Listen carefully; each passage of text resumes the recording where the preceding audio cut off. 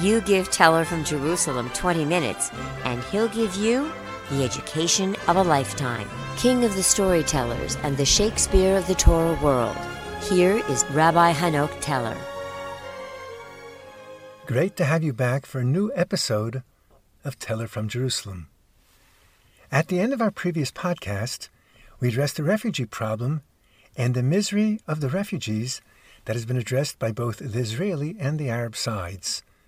This mandates further discussion and shall be the subject of this podcast. My research was aided by lectures by Professor Benny Morris and the late Abba Eban. Israel's war for independence created three distinct refugee problems. The first one, that is never mentioned, is that of the 70,000 Israelis that were displaced by the war from their homes and villages. 70,000 does not sound like all that much, but the equivalent it is, in American terms of per capita percentage of the population at that time, would be 30 million. It was more than 1/10 of the country's population. Again, imagine 30 million Americans being displaced in a war. This was because battles were raging on the edge of their towns and villages. There were 1,500 in Jerusalem's old city that were displaced.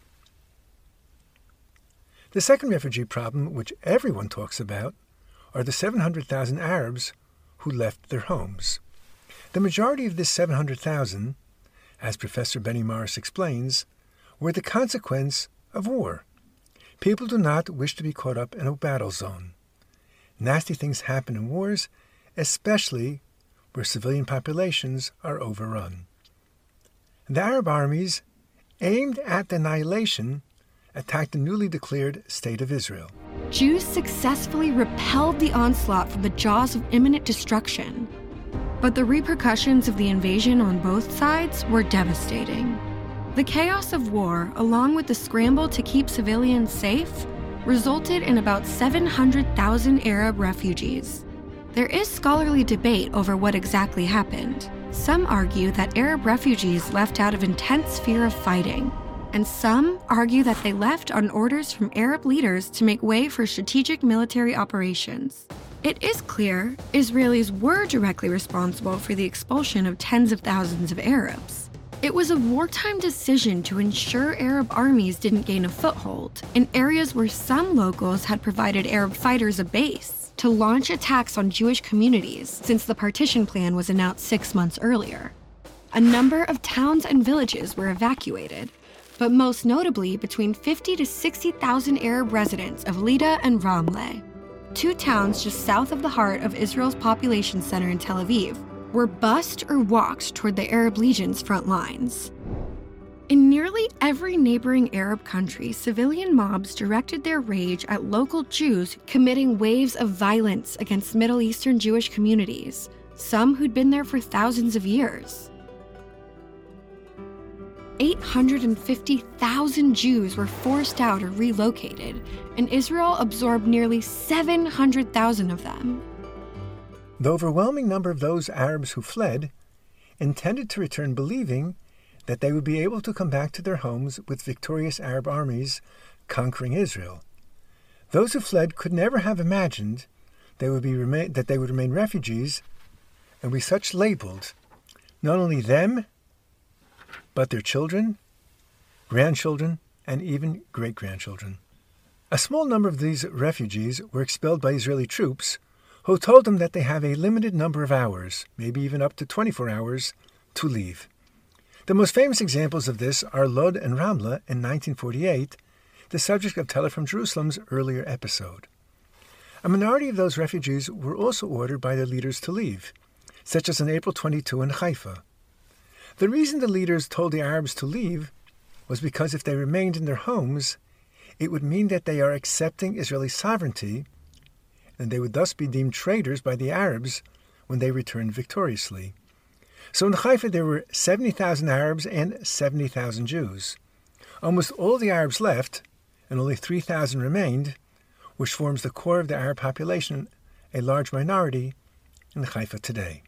Again, the majority left because of the fear of war, and their intention was to return. Israel decided already in June 1948, in the middle of the war, that as a matter of policy, that the 350,000 that had fled by that point will not be allowed to return, for they were disloyal. They just fought against the Jewish state, and they would be viewed as those who would be trying to subvert the Jewish state. The talk at the time was that without an overall negotiated peace treaty, they would not be let back. That very reasoning pervaded during the war and has remained policy by successive governments to this day. The third refugee problem created by the War of Independence was the 800,000 Jews from Arab states that were disposed from their homes, a number far greater than the Palestinian refugees. There were large Jewish communities in Arab states such as 130,000 in Iraq, 60,000 in Egypt, 80,000 in Yemen, several hundred thousand in Morocco, large numbers in Tunisia.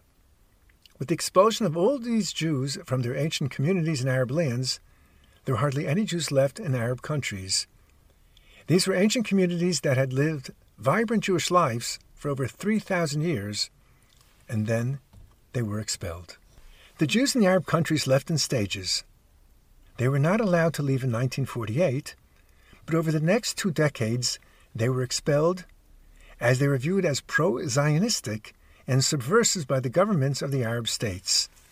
Not always were they officially expelled, but the government and society intimidated them to the point that there was no other choice but to leave. It was an offer that they could not refuse. I'm going to make them an offer he can't refuse. The upper crust of the Jewish community in Egypt were arrested, and several thousands were imprisoned in concentration camps. The same happened to Iraqi Jewry. In Egypt, by the time of the 1956 war, the Jews were expelled from Cairo, Alexandria, and Port Said. In most of the Arab countries, the Jews left as they were frightfully intimidated by the citizenry for subverting the country's war efforts. The entire Jewish community was suspect. In old Jewish communities such as in Yemen, in Iraq, where Jews had lived long before the Arab and Muslim history had begun. All of the Jews were subjected to violence, and the government arrested the Jewish leadership. Until 1950, the attempt to emigrate from Iraq to Israel was a capital offense. Many Jews had been murdered there. When the law changed, most Jews elected to leave, but tragically, some remained. Those who left, of course, they chose life. The trepidation of the Jews in the Arab lands is portrayed in the superb Fate and Faith documentary. A wave of fear swept through the Muslim world after 1948. And the Jews of each country were compelled to leave empty-handed after 2,000 years of residence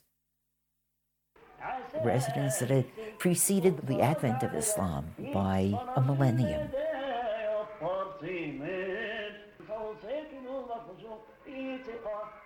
The truth is, the Jews lived in North Africa 5 or 6 centuries before the Arab conquest. They conquered us, not us them. And we were forced to leave our countries, which they occupied. The plight of the 850,000 Jewish refugees from Arab lands and the losses they sustained have never been addressed by the United Nations or any other world power. The Jews fled. They didn't come with their documents of property to reflect the enormous assets that thousands or hundreds of years of residence in these countries have accrued to them. We know that the losses financially were in the billions. The breakup of their civilization is also a story that is yet to be properly told.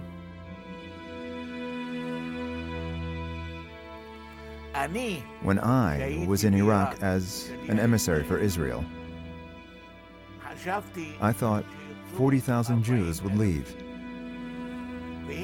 And behold, a miracle occurred. Jews signed up to leave. In the first 2 months, 63,000 signed up.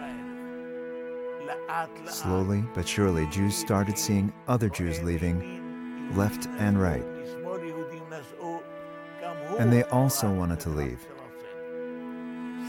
In total, about 110,000 Jews left Iraq and came to Israel. Today in Baghdad, there are only 8 people left.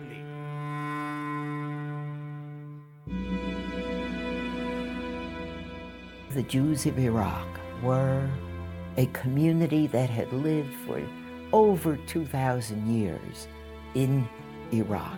They called themselves B'nai Naharayan, the Babylonian Jews. They went back to 586 BCE, from the time of the first destruction of the Temple of Jerusalem.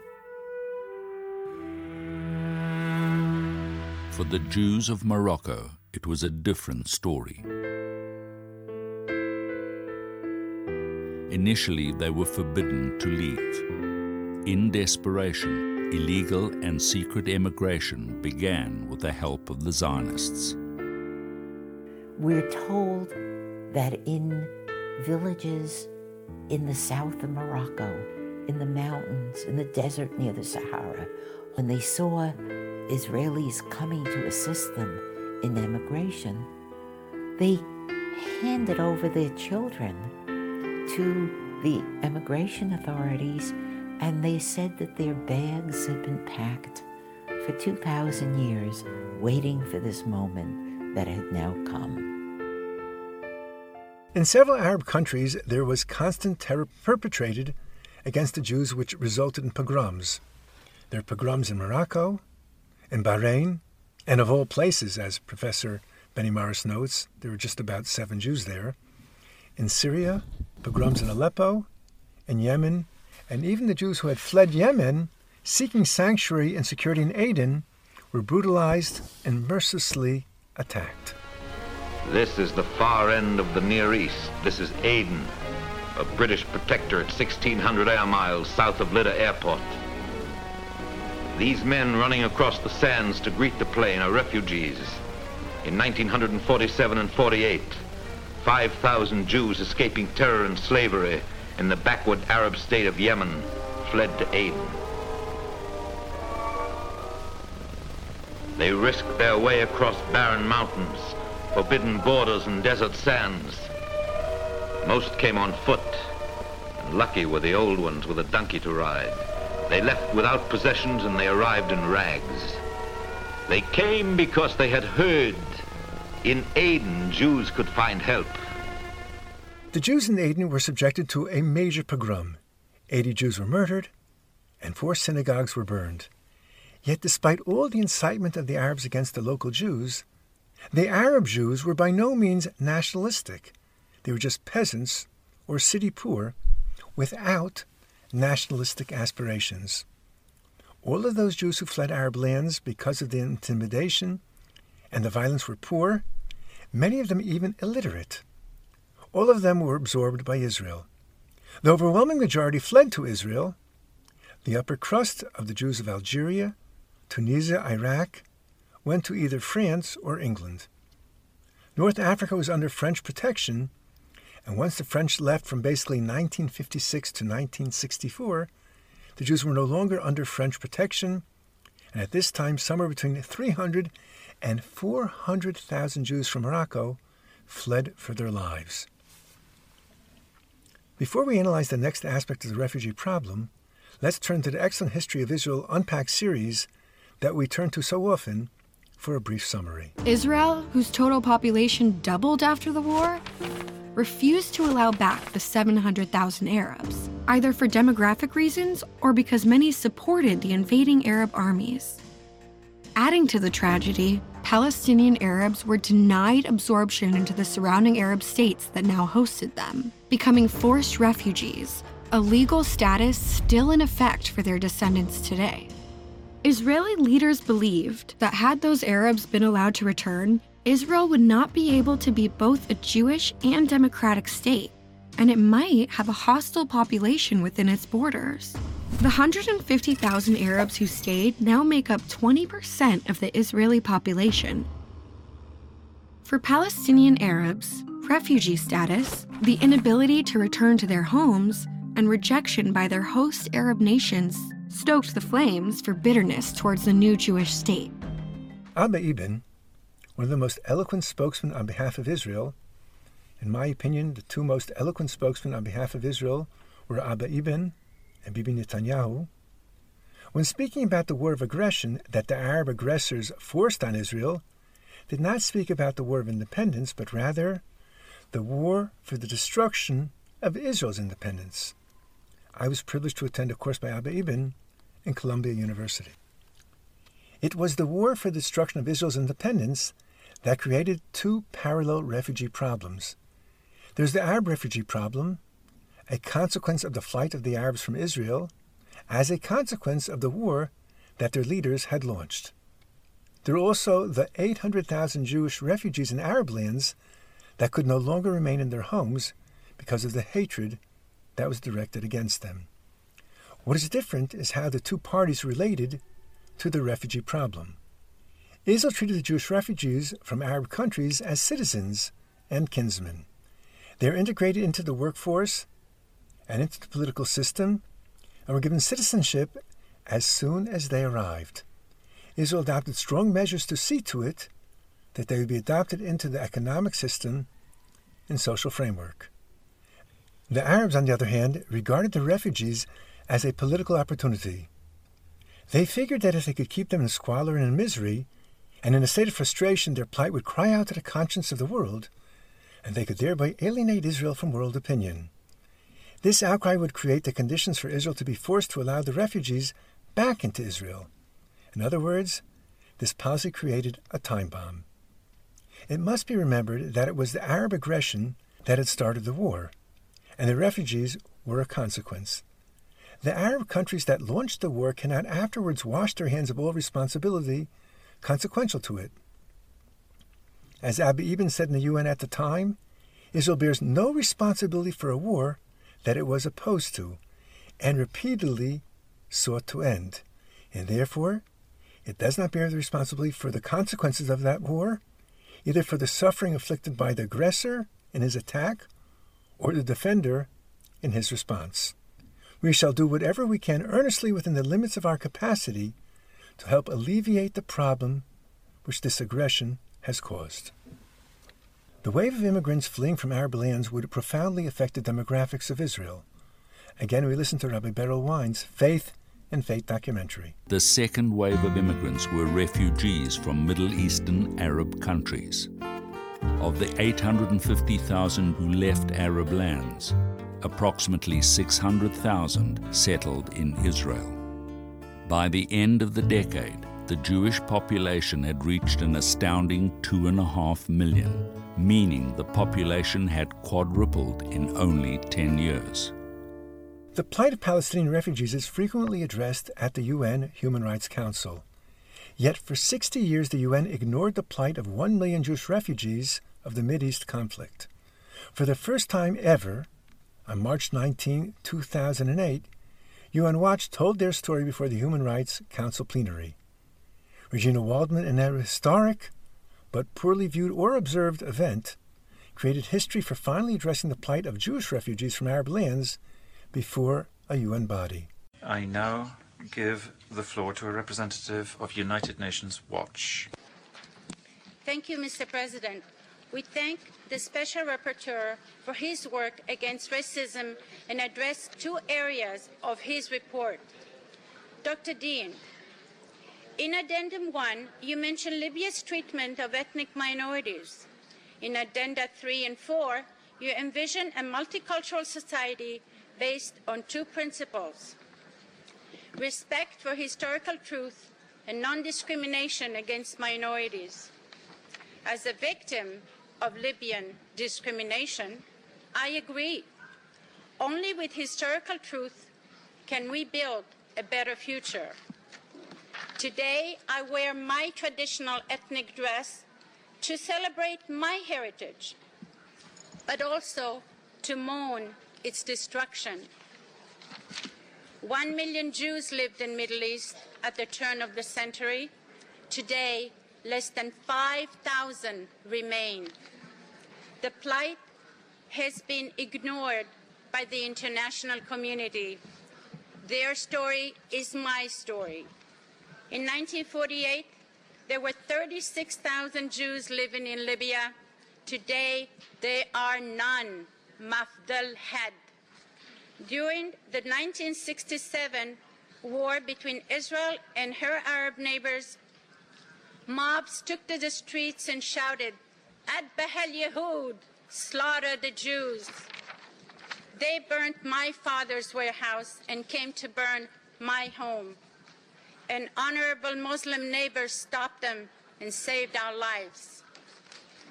The government ordered the expulsion of all Jews from Libya, where my family had lived for hundreds of years. They confiscated our homes and all of our assets. We are given this one-way travel document, never to return. My family was put on a bus to the airport. The bus driver got out and tried to burn the bus. We were rescued from death by 2 Christian men. I come here today bearing no hatred, only this historical truth. 1, Jews have been an indigenous people of the Middle East for over 2,500 years.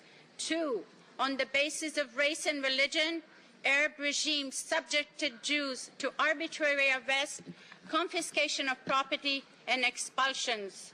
This is fully documented in this report by Justice for Jews from the Arab countries. Dr. Dian, your report envisions a future of tolerance and equality. Applying the principles you set forth, we trust you will examine the actions of Libya and other Middle Eastern countries that forced out their Jewish minorities. Like in South Africa, only the acknowledgement of truth and history will lead to reconciliation. Thank you, Mr. President. And thank you, Regina Waldman, for finally stating the truth on an international stage. Make sure to subscribe and recommend Teller from Jerusalem for the unvarnished description of historical events. Thanks for listening to Teller from Jerusalem, where this series takes an intelligent and thought-provoking look at the past in order to acquire a perspective on the present. Spread knowledge by giving us a 5-star review and tell your friends to subscribe. Join us next time for a brand new episode, and be sure to visit tellerfromjerusalem.com, where you can find more details about the show and other useful information. Check out the site store, and just by inserting a TFJ code, you'll receive an additional 10% discount off the already very reduced prices of all Hanoch Teller products, books, lectures, and documentaries. And remember, don't forget, you can get Teller from Jerusalem on any podcast platform, or go to tellerfromjerusalem.com.